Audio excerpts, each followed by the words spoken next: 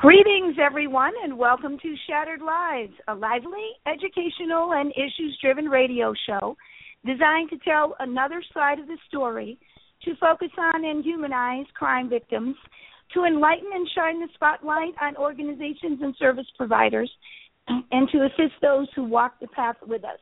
This is Donna R. Gore, a.k.a. Lady Justice, your host, with my co-host Delilah Jones, president of ImaginePublicity.com, welcoming you this Saturday and every Saturday, bringing you issues surrounding the aftermath of crime, trying to build awareness, build bridges, enlighten and educate all of our audience to the issues that we deal with directly and often do not get the media play that they need to. So with that, I say welcome, everyone, and I hope everyone that is listening is in a safe place despite the horrible weather that we have on the East Coast. We're safe here in Connecticut, and I know that the Carolinas are experiencing some bad weather too, but I'm sure that Delilah is got the everything under control there, and or else we wouldn't be on the radio. And so I want to say good day, good morning to you, Delilah. How are you? Hey, we're doing fine down here. Everything's okay. Well, I'm really, really pleased to have the guests that we've gotten for this week, and I think, you know, the issues that we're going to touch on are something that, once again, are in the forefront of the news almost every single day, and that's this epidemic of shooting. And why is this happening, and how are our police officers, who are right in the front lines of everything every single day, why are they all of a sudden the target, it seems, of shooters? So it's going to be extremely informative from the police officer's point of view, and I think it's going to be a very good show. Yeah, definitely. And just let me give a very, very brief thumbnail sketch of each person a little bit. We have two chiefs of police that we have had on my show, part of the Shattered Lives family, before, and they're so well respected and accomplished in their own rights. We have Chief Marty Sumner from High Point, North Carolina, who took over as chief in High Point, I believe, in 2012, and has over a 30-year career under his belt. And as far as I know, has put his department on the map with his domestic violence offender-based deterrence program, which we're going to hear a little bit of an update on today, because it is National Domestic Violence Awareness Month, and we're so proud to know that he's continuing this fight and getting the word out there. And then we also have Chief Matt Catania, who has been on our show 2 different times from Plainville, Connecticut, who has had a long career since 1981, primarily in municipal policing, having to do with domestic violence, and is very focused on victim rights. And we had him on for a couple of shows with regard to slain police officer Robert Holcomb and the aftermath of the parole reversal, which was really, really a fascinating case. And I'm so pleased to have him on again. So let me say welcome to both of you, and thank you so much for being with us. Good morning, Donna. Good morning, Delilah. It's Chief Matt here. Hey, this is Chief Marty Sumner here. Good to talk to both of you again. Good morning, Chief. Yeah. Good morning. With that brief introduction, I guess before we get to our topic, which can be quite controversial, we're going to try to do sort of a broad brush of the issue with regard to looking at police shootings from the various aspects. We're not here to provide, miracle cures or solutions, because we cannot, but at least we can shed light on it. We can discuss it from different perspectives, and I think it's very valuable to have somebody from 2 different geographic areas, people that come from different life experiences, different approaches in policing, etc. But I just want to take a couple of minutes out before we do that because, Chief Marty, because you are so entrenched with our intimate partner violence, domestic violence issues with your stellar program, could you give us a brief update in terms of what's going on with that today? I'll be glad to. After we talked a year ago, we now have 3 full years of implementing the offender-focused domestic violence initiative. And the results are going to come out in a report very soon that was funded by a COPS office grant. But what I have in my hand, I've already seen the results, and it's very, very, very encouraging. Number one, we almost eliminated homicides related to domestic violence. In the last 5 years, we've only had 1, and then the 5 years before that, we had 17. So that's tremendous gain, and that was the primary focus of the effort. We also have reduced victim harm. So even when we have reports now of domestic violence, the percentage of time when the victim suffers a serious injury has decreased dramatically. We also see a reduction in repeat calls, and what I'm most happy about, because we were trying to control offenders, is across the city, over 1,500 offenders over the last 3 years were notified and put on notice in one way or another, and there's different levels. And only about 14% of those have reoffended in that 3-year period. And then since we talked, that's really, really getting to the heart of the matter to try to really change what culturally the city and how they respond. And then this was replicated by Lexington, North Carolina Police Department a year ago, and they've gotten the same results. So I think it could be easily replicated. I think it'll travel, and it got all the desired goals achieved. Well, I just can't say enough about that, and it's so refreshing to know that that this is a very unique approach, and I tried to pave the way in my state, but it's sort of the old tried and true methods, and I'm still going to try to see if we can get them to pay attention, and maybe we share the information with Matt Catania too, because I know he's very open to information. Perhaps we can open the door with regard to this approach too. And so we're very, very encouraged by that. And I know that with the Carolinas being, especially South Carolina being so, number one in homicide with regard to intimate partner violence is very important there. So perhaps, we can continue to make inroads there. So let's keep doing the push. And I know you're continuing to do presentations throughout the nation, so I would love to invite you here if we can. So thank you for sharing that information, and we can certainly give people a reference at the end of the show. Matt, I'd like you to tell us, you attended an event yesterday at the Henry Lee Institute that has direct bearing on the topic today of what we're going to talk about. Can you give us a brief summary of what went on? Well, unfortunately, Donna, I didn't get to spend much time at the symposium. It was a 2-day symposium. Just in a nutshell, the symposium was the 24th annual Arnold Markel Symposium. Arnold Markel was a renowned prosecutor in the state of Connecticut, a wonderful man, a professor, and someone who took teaching and training very seriously for the officers. Some 30 years ago, I attended a seminar with then prosecutor Arnold Markel.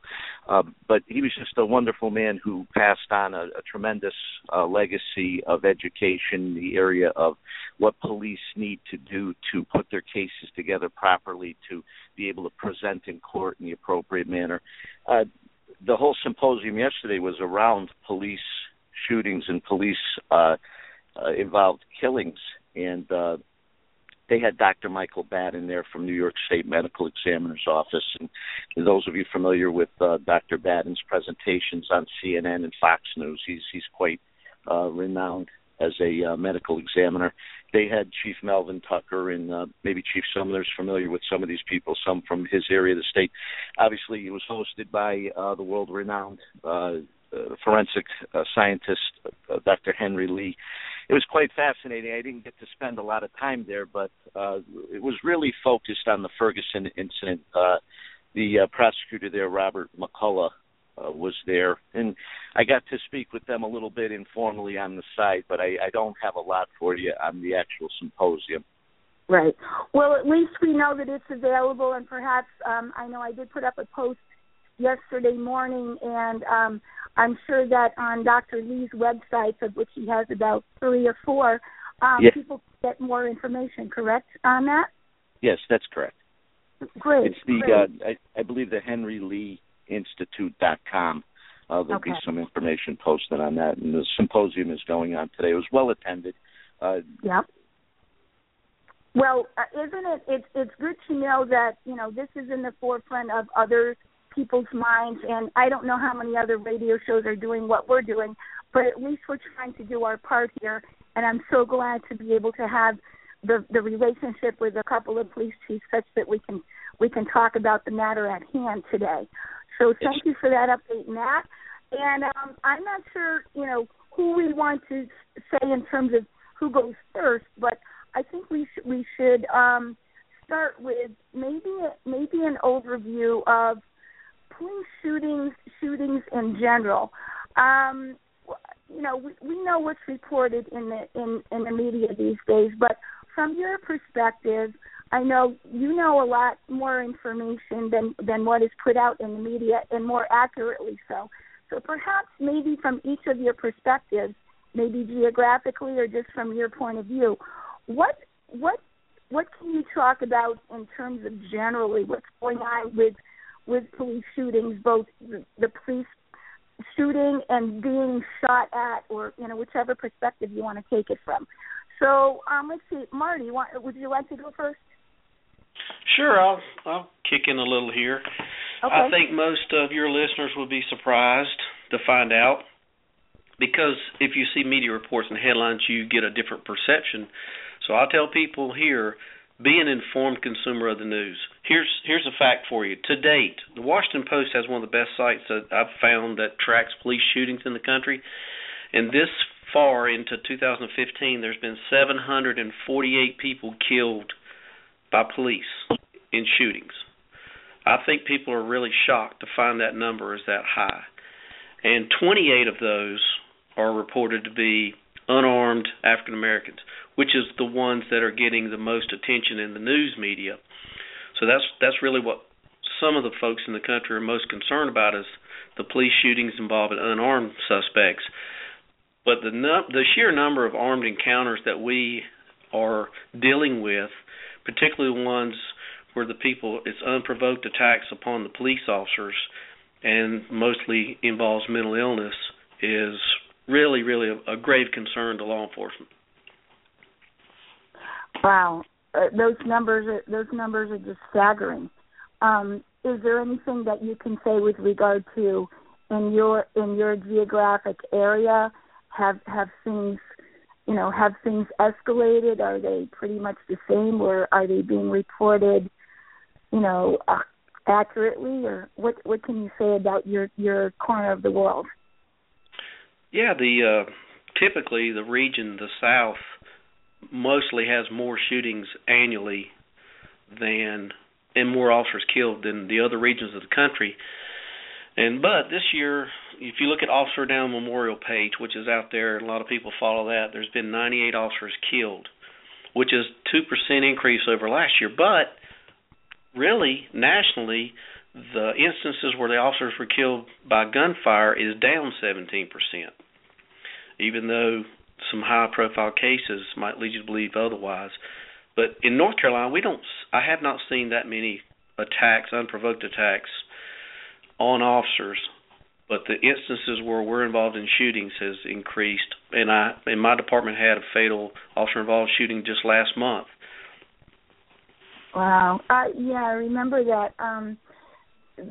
Let's see how it compares with the Northeast, or what Matt has to say. Matt, the same type of question here. What would be your comment?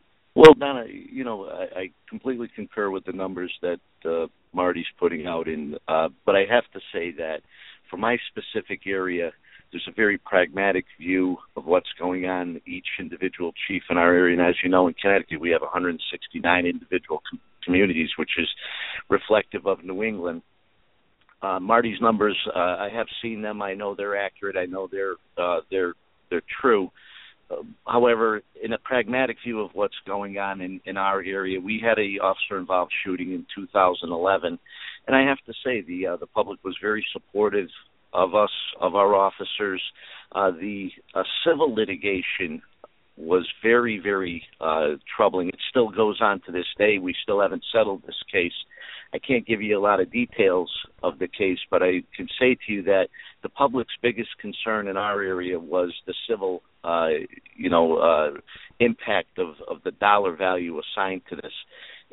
That's not intended to say that the public wasn't concerned about the issue. I think from a pragmatic point of view, the trust in the police, and this is where I have basically focused my concerns with the media's attention to police officer-involved shootings. It tends to erode the trust of the general public, and Marty alluded to this a bit. The public tends to take the media's information as gospel, as truth. Mm-hmm. And on many of these occasions, it couldn't be further from the truth. And I think that's what's sort of inspired me. And again, wearing my heart right out on my sleeve here, we sort of got prepared for a lot of this through the Trayvon Martin case. And then, there wasn't a police officer-involved shooting, but we started to see how the media was going to respond to this, how they were going to weave a racial divide into their presentation. And quite honestly, my interest in this only peaked after the Michael Brown incident. So I reveal a little bit of, the Achilles tendon in this issue. I don't think I'm alone in police administrative circles in my area. That really was the Michael Brown case that brought our attention to police officer-involved shooting, police department reputation, how the media was going to play that, and how they were going to exacerbate the weaknesses in any of those areas and really leave us, sort of on the cold side of the equation. The police became the convenient enemy.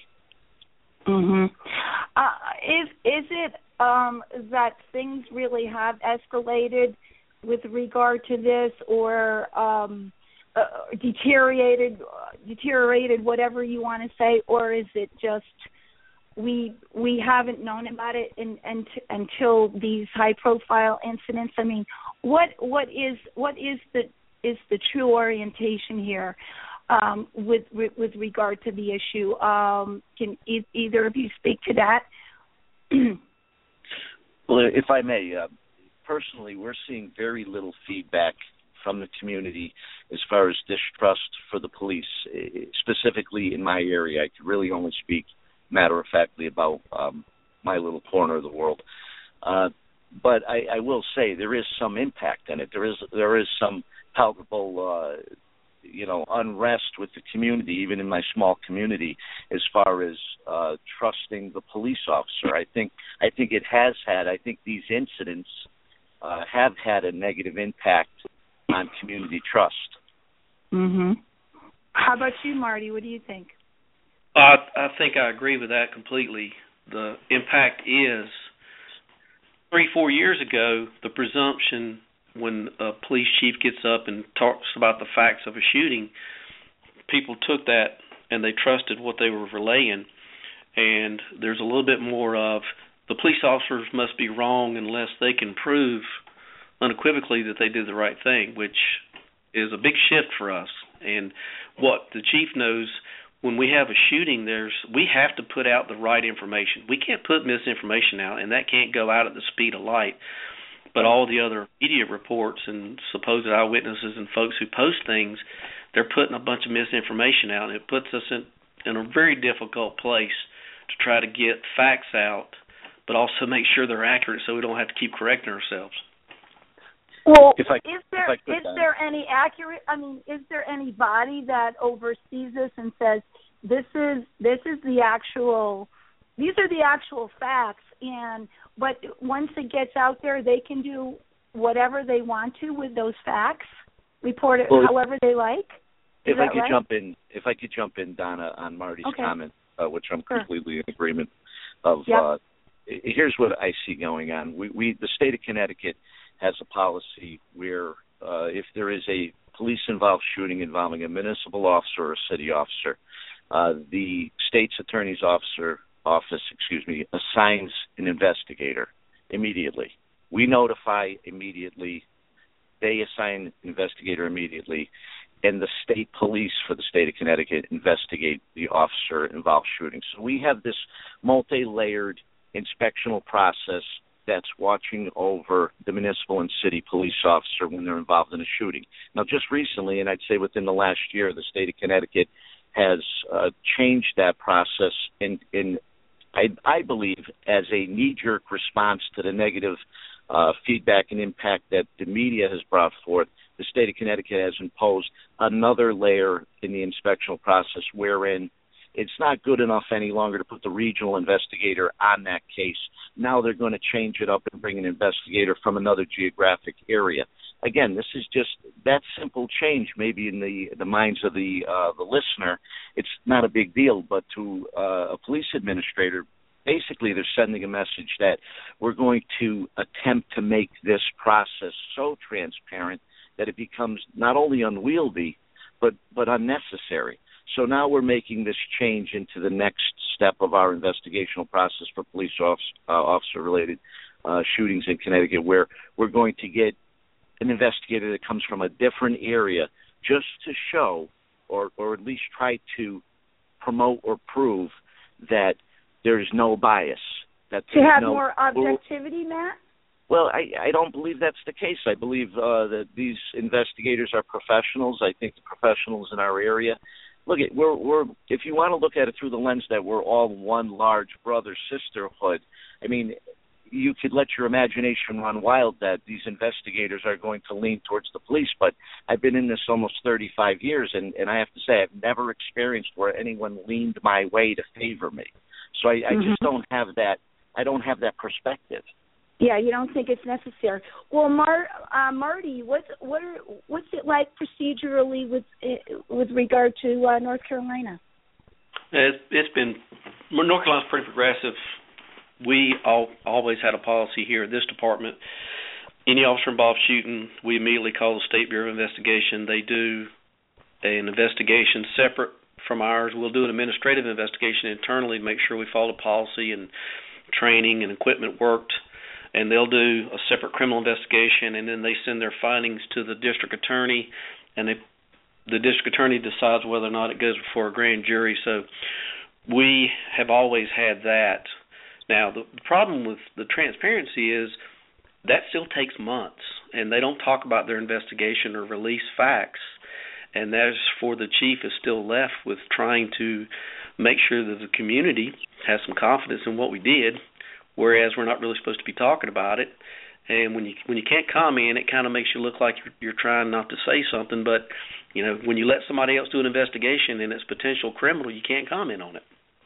Wow, then, yeah, that's really a problem. Go ahead, Delilah. Don't you find that, you know, when you have the combination of mainstream media plus all of the Internet people trying to get the scoop out first, it ends up equaling a problem with the truth? And when the truth ultimately comes out, it's usually not nearly as bad as what's initially reported, is what my experience has told me. You're very informed, and you're correct. Months later, when the actual facts come out, nobody even remembers. They'll be still thinking about the headline that, you know, was getting out there quick as I can, not really worrying about whether or not I can back it up in every statement that's made. And that is the dilemma for the chiefs. You know, every chief now is trying to handle that a little differently, but I'm putting out more information on our shooting last month. I put more out faster than my police attorney would have really liked me to, than I would have done 5 years ago, but I wanted to make sure that I got enough out to the public that I could make sure there wasn't any misinformation put out there, or I could clean up anything that was misstated. Wow. That's good. Is there a single source or a couple? I know you Marty, you made reference to the Washington Post, but if we want to be accurately informed and we know that whatever this is has a a short time frame, and then it's on to the next shooting. But if we want to know, is there an accurate source that we should go to find out what the true facts are? I mean, should we be going to our local police department's website? You say that you can't report a lot of it, but how do we as citizens and as crime victims feel more comfortable find the truth? If I may, Donna, I don't honestly think that you can. The lack of information that comes out initially is purposeful. We can't give the public enough information, in my opinion, that would give them facts and circumstances that would lead them to believe we were being truthful. There's a certain amount of information that is purposefully held back. So there is no one single source. There is no, news outlet or even the police spokesman or the police chief, him or herself, can give enough information initially. And as memories fade in the public's mind, on the public's perception side, and as the media takes the story where they want to take it, there's a great amount of distortion that's just inherent in these cases. And, I don't want to guide the topic back to this area, but what I was thinking about when Marty was talking was in this equation of who's getting information, who's able to get feedback or whatever, we have to remember that there's a police officer or police officers involved in these shootings, and they're going through great turmoil during this. And in Connecticut, we're a strong union state, so these officers have due process rights and other processes that they're coping and dealing with. Plus, they're dealing with the very human, interaction of wounding a person or taking one's life. There's a lot that goes on with this that the public gets a soundbite from the news channel, and they're off to the races in their mind with their own perception as far as what's going on. Absolutely. I just want to make reference to our last week's show. Delilah, you remember this when we had Jan Upchurch with regard to her husband was killed in the line of duty, and the police organization that she's involved with in terms of keeping it in the public's eye about this is long-term grief. It's not just a soundbite in terms of what police officers go through in terms of their grieving, etc. And she was on to talk about victim services. She works for the DOC in Phoenix, and that was a fascinating show. Just if I can give my little commercial, you want to go back to last week, I think that would also be a fascinating show for people to listen to. So I so agree with what you were saying, Marty. Are we looking at these now, if we try to get a broad perspective in terms of some of these things? Are there copycats out there? Are these isolated incidents? Are people just going wild? I mean, how do we look at this? Do we have to just look at each incident as an isolated incident and investigate them on the merits and not see this as a epidemic across the country, that we should have mass hysteria? Who'd like to take that one, Marty? I think what I tell people that you really should do is we should investigate the circumstances of these officer-involved shootings, especially the ones where the officers were targeted. We need to delve into the background of the people who committed those. We need to look for those intervention points, those commonalities. Mental illness, I've already stated, is probably one that you're going to find in several of the most recent ones, which should be of great concern. And you can determine some things that we may be missing, or that maybe there's some procedures that could be placed to try to identify some of these folks ahead of time, but only by doing a real serious investigation into what's happened and who did it and how they achieved and how that they got the hold of the weapon. But the fact of the matter is, when somebody is willing to sacrifice their life to take yours, it's very difficult to prevent that. But they could be identified ahead of time in many cases. Yeah. Donna, if I could just tie into that, agreeing with Marty fully, but adding to that thought process that, and this is my perception, I'm not going to back this up with official calculated data, but 99.9% of the officers who wear the uniform, the badge and gun, so to speak, are honorable people that are trying to honor their oath to the public, the protect and serve mission. And I think the public, if they could just take that into consideration, that we all deserve the perspective of innocence, before proven guilty, that we are all, on that side of the process, not to jump to judgment, to try to control those emotions. There are going to be those times when officers make mistakes. There are going to be that one bad apple in however many thousand officers. No one's going to dispute that. I think if we continue as a profession to root those people out, we continue to recruit appropriate members to law enforcement, we continue to discipline and hold people accountable for proper performance, I think we can uphold our image and maintain the public trust that I believe the American police officer deserves.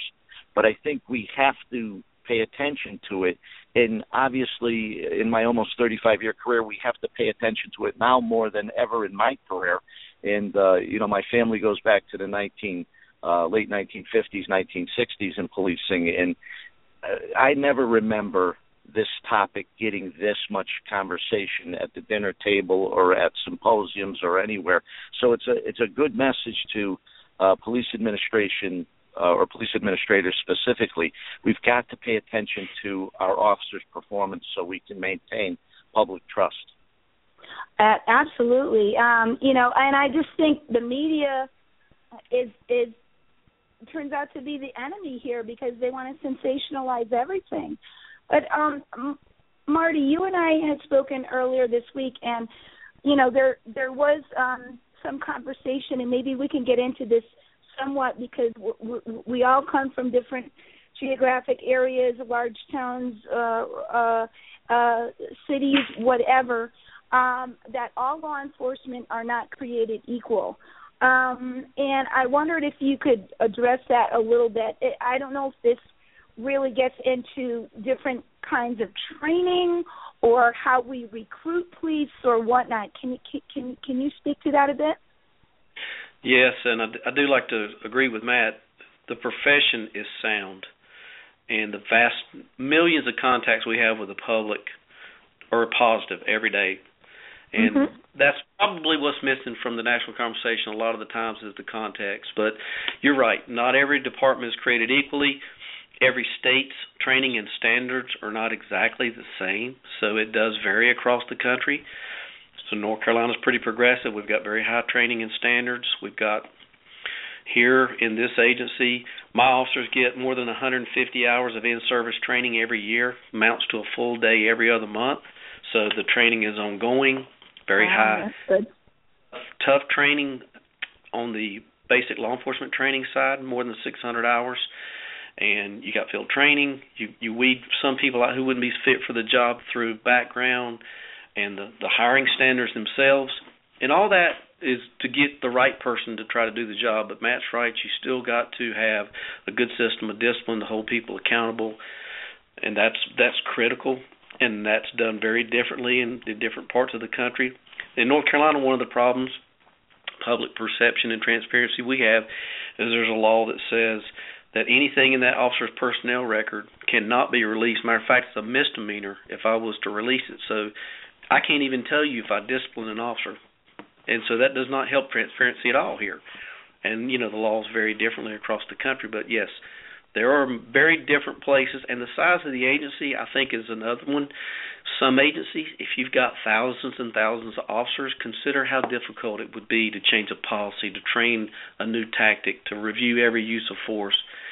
My agency's 239 sworn. I'm able to do that. In some places, it's just very difficult. So, just to tie into that, in the state of Connecticut, our disciplinary records are wide open, but I have to say I don't see that as making the impact that one might think it would. I just recently went through a Freedom of Information hearing where so much information was made available to the requesting party and thereby to the public, let's say. But I don't see that making the big impact that the lay person or the non-sworn person might think it would. I don't see that it harms us, and I certainly do, ride that topic to my benefit that we are transparent with it, but it's just not making the impact at times that it needs to, and that comes down to our strong labor-oriented state here in Connecticut. Some of the disciplinary process that I may see or deem effective as a police chief may not be reviewed in kind by the panel of arbitrators at the State Labor Board. So this gets deeper and deeper as far as how we maintain that public trust. But in Connecticut, we have the training, as Marty described, down south. We have very similar standards. We operate under a post training model, a police officer standard training council model that's been very, very effective in improving the quality of the officers. But it's just expanding to the point where it's almost unrealistic. It's a minimum for us of 38 weeks before we put an officer on the road. These municipalities are under a tremendous amount of strain, paying the bill for the training, the full salary, and we're not putting the officer on the street. So the impact on the street level is zero while we train them for 22. Now we're going, I think, to 24, 26 weeks with our academy, and we have a minimum of 14 weeks of San Jose model style field training in our state. So a minimum right now of 38 weeks before the officer ever makes, the impact in the community. So that's the standard here. What's the standard with regard to your area, Marty, in terms of before they hit the bricks, so to speak? 9 months it would take for you to come through the door, get an application, and then actually be riding solo patrol. We ride one officer to a car here. There's basic law enforcement training, and then another 14 weeks of field officer training. So it's about 9 months. The training is pretty extensive. It sounds it. Well, I think, yeah. And then, I mean, does the financial impact enter the equation too, where they're being compensated because they are a police officer, but they haven't really started in action? Is that true also? Well, that's the cost of doing business. We have to That's the cost hire of doing these. business. We have to hire them and put them through school to make sure they're properly trained. And the job is just so complicated. It requires that level of training just to get them up to be ready to answer calls on their own. Yeah. I had a meeting with a county sheriff a couple of weeks ago, and one of the things that he brought up, which I thought is probably a universal thing, and that is continuing education training. I know in our area in South Carolina, a lot of times that just means, sitting in on a couple-hour presentation or a lecture and trying to absorb that information that you're given, and sometimes the information is very good and other times it's not. But his wish, I guess, was, especially in the area of human trafficking, which is what we were talking with him about, was that there needs to be more hands-on training where somehow or another someone who's an expert in their field either rides with the officers or, gets hands-on where they can actually apply what they're learning in these continuous education lectures. How do you feel about that?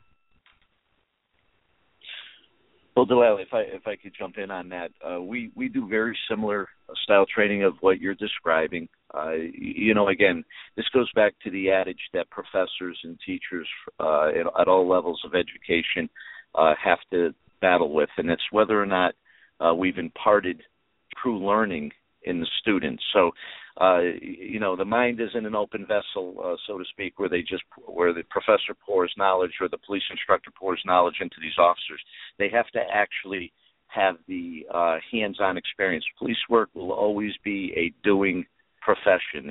It's never going to be purely theory. It's never going to be purely academic. So the training and education aspect of it is wonderful, but you're hitting on a point that we can't really determine unless we see through demonstrated performance, demonstrated behaviors that learning took place, that it is part of their day-to-day regimen to do things in specific or prescribed manner during these processes. So, again, this is a very unique profession, and it's not one that is controlled by a classroom environment. It will never be purely academic. So there is a lot of question mark over police performance because it is the nature of the work. Yeah, I think it's a very, a very good point. Well taken. I know that when victim services first started to come to the forefront under the Reagan administration, they had crime victim advocates riding with police in the police cars to families' homes to get a sense of what their role was going to be. And I think we all need to get back to that, where we actually do the demonstrated model more so than the academic. Well, not more so, but at least have 50-50 or more so. Yeah, so that people can apply those skills. Delilah, I think that's an excellent point. It is. With regard to getting back to people's perception of the police and fear that they're not as competent, etc. In being a homicide survivor and crime victim, that may be impacting new crime victims' perception of, can I trust the police? I need their help. I'm vulnerable, but yet look what's happening. They're all a bunch of whatever. When we see all this on the media, in terms of the impact for new crime victims these days, what do you have to say about that? I mean, I think we are more vulnerable because of what we're seeing happening with police, and it does not make us feel comfortable. And we're already vulnerable because of the crime that has happened in our family. Well, Donna, I think from my perspective, I'm very jaded. I admit that I'm very jaded in my view at this. I think the media presents these issues with an agenda. I think that's what sells. I think that's their agenda, what sells, what promotes readership, what promotes viewership, etc. And so I do think we as a society are more vulnerable. But I think a lot of this has to do with the willingness on the community's part, on the citizenry's part, to accept what the media is saying. We don't see the hue and cry from the citizenry that we want the media to get it right, but we certainly do hear from the public that we want the police to be, perfection personified. And so I do think we are more vulnerable. I think the natural reaction on the police side during this wave of energy coming out of media, community, etc., is to be more cautious, to be more, reticent to, hit a problem head on. And the media keeps drilling down on restrictions they would like to see in law enforcement. And I think the police knee-jerk response is, okay, then if that's what you want. Now, no one's going to go on, in front of the mic or in front of the camera and say, we're backing down. And I would like to think that we're not. And my brothers and I, as you know, in law enforcement, my blood brothers and my brothers and sisters in blue, that's not the way we're made. I think we're the ones running to the sound of gunfire. I believe we're the ones running to the sound of gunfire, not running away. But I can't help but be jaded and think that it does have a negative impact, which makes us more vulnerable. Well, how do we, point well taken, but how do we make the crime victims in the acute phases here feel more comfortable about policing? Marty, do you have any comment about that? I think you absolutely can trust the police, and I think every time there's a critical incident, we prove that, and we show that very much. And all these questions about law enforcement performance, this is from a small group in the country. It's not that widespread. It's talked about a lot, but my community, I did 156 community meetings last year. the vast majority of the people I came in contact with trust the police. They did have some questions. How do you know your officer's doing the right thing? How do you know your officer's prepared to deal with my 17-year-old when he's going to be disrespectful to the officer's authority? You know, how is your training on de-escalation? They have questions, but the vast majority of the people we serve, they don't mistrust us, and the victims don't mistrust us at all for the right reasons. And I would say this, if you hear or you see something you think is misconduct, think bad actor. Don't think bad or prejudicial department, because it's one person's act perhaps, and I don't think it would be fair. Let's say if a doctor was performing a surgery and the patient died on the table, we wouldn't immediately indict the entire medical profession and say you can't trust doctors. Right.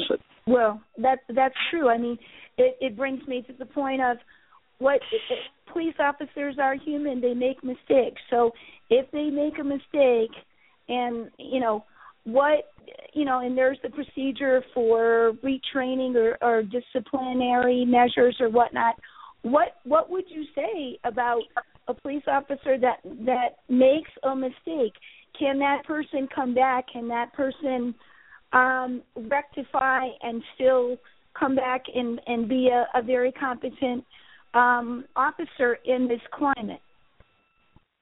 But I think from my perspective, Don, if I may, it depends on the level of the incident, depends on the outcome. There are different shades of gray with this. So I think in many cases the officer can come back and be productive. But obviously, using Ferguson as the big issue that's used often to reflect on these incidents, there was no way through my cop-colored glasses the officer was going to be able to come back from that. Yeah.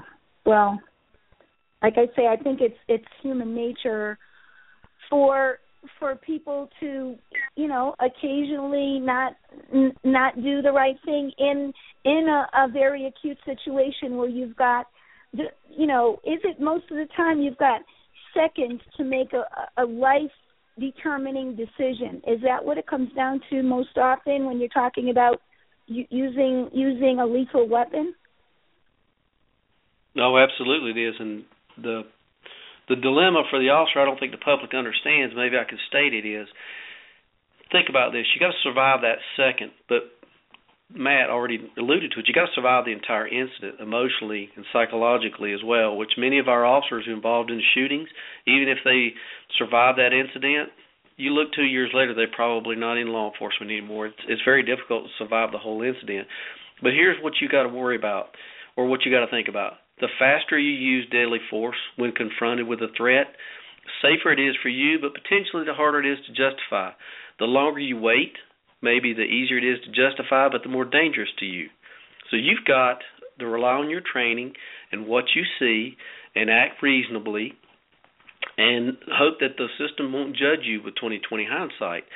And so it comes down sometimes to how did somebody else perceive it, but they were not in the officer's shoes, and they didn't see what he saw or knew what he knew at that time. And that's another problem with people who are Monday morning quarterbacking. It's not that simple. Right. Well, we haven't really I think this is a big concept in policing, and a lot of people don't maybe realize about isn't the goal to de-escalate any incident that you come across versus tit for tat or revenge or however you want to term it. You always want to make the situation less, and I don't think that the public understands that that's the goal, and there are certain methods and maybe that isn't always possible, and that's where some of these events end up happening, in fatalities. Is that true, or do I have it wrong? That's definitely the goal, and that's many of the tactics we train with defensive tactics, and we mirror that with scenario-based force-on-force training here. We're very fortunate to have a training facility that most don't. That's great, but you're still dependent upon the actions of the offender. What did the offender do? And when there is a deadly weapon involved, the officer's actions are to try to stop the threat, period, whatever that takes. So we're reacting many times to what the offender does. The offender's behavior is what really justifies and or calls for use of deadly force. And I think some people have missed that occasionally. They skip right over, well, what was the offender doing? They skip that part. Right. They just focus on what the police officer was doing. Is that right? And that's what comes to the forefront in the media?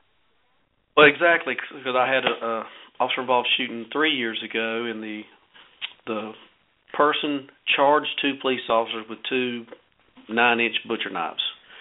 Fortunately, it was caught on videotape, and some people kind of question, well, did they have to shoot him?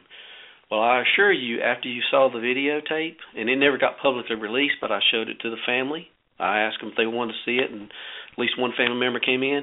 When they saw the video, and I asked her if did she have any questions? No, not a one. So sometimes you can question it if you're not there, but I assure you it's very real if you're standing there when somebody's threatening you with deadly force. Absolutely. Wow. We have about 9 minutes or so left to our show, so time's going by very quickly, unfortunately. But a couple more things, and maybe I'll throw it back to Delilah. We just wanted to know, a lot of these incidents that make it to national media, is there a preponderance of people now using their personal cell phones as private citizens and saying, look what I saw and I captured this, and they're sending it to their local media versus going to their police department or calling them and they're trying to put it out there on social media versus going through the proper procedures of calling law enforcement first? Is that what's causing a lot of the problem? These private citizens are trying to act like, police themselves when they really don't know, how to handle it appropriately? Either of you? I'll let Matt start. Okay. Well, I'll just tell you, okay. It is problematic because when it's stuck out there with no context and no verification, people are left to draw potentially the wrong conclusion from what they saw. And I would love for them to bring it to us, but that's okay. If it gets out there, I'll get it off Facebook, or I'll get it off the evening news, and we'll still use it. But the problem is they clip it. And I've seen some of these instances where they show you a 10, 15-second clip. They don't show you the quite 8 or 9 minutes that led up to that, which there again is context that you really need. And a friend of mine used this example, and I'll just throw it out there. If you see me walking across the room on video and my foot hits the dog and I step over the dog, did I just kick the dog or did I trip? Well, I know whether I did, and the dog knows whether I did. So you actually have to do an investigation. You can't solve something by looking at a piece of video. Or a clip video, very important point, because you don't get to see the whole story. There's always a backstory. Matt, do you have a comment with regard to that?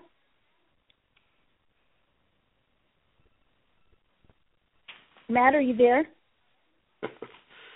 Hello? Delilah, I think we've lost him. We lost Matt? I think his call dropped. Uh-oh. Well, hopefully he's calling back in. Well, okay, so we'll see if we can get him back, because we still have a few minutes here. And, in these last few minutes, a couple of things. I know that we don't have the magic pill here or the magic solution, but Marty, until Matt comes back with us, can you tell us from your perspective, what do you think from this point on needs to change so that we can begin to turn the tide of what's going on? I think the best insulator is, for public trust, the best insulator is personal relationships. The police departments, the chiefs have to have personal relationships with the people that they are serving. And that's the only way, really, that you don't have misunderstandings or wrong assumptions jumped to or call for action. And we do a variety of outreach to make sure that our public understands what we do. And I'm glad you mentioned ride-along earlier. That's one of the ones that we have, a ride-along program. you can come and ride for a shift with an officer. I encourage everybody to do that. Go see what Anybody they do. Don't can? Anybody except for, unless you're a convicted felon, anybody else that you can come and ride in the car and you sign a waiver, and for 10 hours you go ride and see what those officers do. So I'm there. All the outreach and the personal relationships. Like, I have a group of ministers in town. They have my personal cell phone number. If they have any question about what we're doing, they call me because they know me and they have that relationship with me. You can't get that after the fact. That's ongoing and up front. Yeah, absolutely. I think the community, just to forge those relationships and to try to deter what people are seeing in the media, because you know that your community police officers are maybe, are not doing what's being reported in the national news. So that is truly very important. Do we have Matt back yet, Delilah? No, we don't. No? Oh, okay. Well, like I say, I think that this is a topic that could kind of go on, go on, and we, instead of kind of talking in circles, I think we've kind of hit some of the highlights in terms of the issues at hand, and just for us to be able to create an awareness in general, and to go and visit your local police department and get to know those people, I think does a lot to maintain your credibility versus going online and seeing what's being reported. Are there any resources or links that you'd like to relate, Matt, with regard to your department, so that people in your area or people in North Carolina can refer to, so that, again, you can get the word out and create the awareness about what your department and like departments are doing?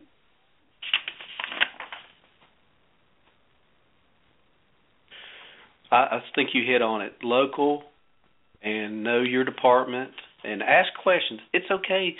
I encourage the public to ask questions. Why do you do things the way you do, officers? What's that procedure? What's the reason?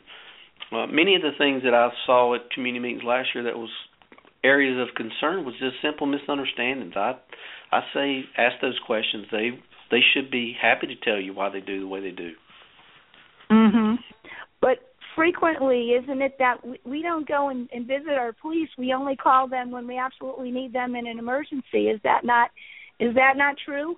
Or what do we need to do? We need to invite them to our homeowner association meetings or our civic groups. Well, I can tell you. Is that the answer? Go ahead. From my experience here locally, our police departments are pretty open, and I'm sure this is exactly what Marty's saying. If you want to have a sit-down meeting with them, in most instances, they will make the time to sit and talk with you. Same thing, we also have county police departments and county sheriff's office. So, we have a lot of different jurisdictions going on in our area, and everyone's always been very open to allowing the public to come in and meet with them. And people need to just take advantage of that a little more, and they will come away with a totally different understanding. You may go in with a specific beef or a specific problem, but I can assure you the many times that I've done this, that you come away with a totally different perspective, and how the community and citizens and the police can work together. And I think that is probably the most important thing to get out on the public airwaves, is that if we don't do that, then we're going to continually see this butting heads of opinions, and because there's this side and that side. Well, the sides have to come together. Absolutely. I think that your point is very well targeted, and it's about becoming aware of who serves our community and being in touch with them and knowing what they actually do. So as a partial solution and to increase your awareness and education, please do go to your local law enforcement and learn what they do and learn what their priorities are. And so unfortunately, we're going to have to wrap up here. I'm sorry that Matt's call was dropped, but we'll catch up with him later, and I hope, Matt, you and Marty, if possible, you can connect that on like interests. And I want to thank you so much for talking to us and being brave about talking about this very, very difficult topic. And so we will talk to you later. So we'll sign off for now. Thank you, everyone, and be sure to pass our podcast along, and we'll see you next Saturday. Thank you, Marty. Thanks.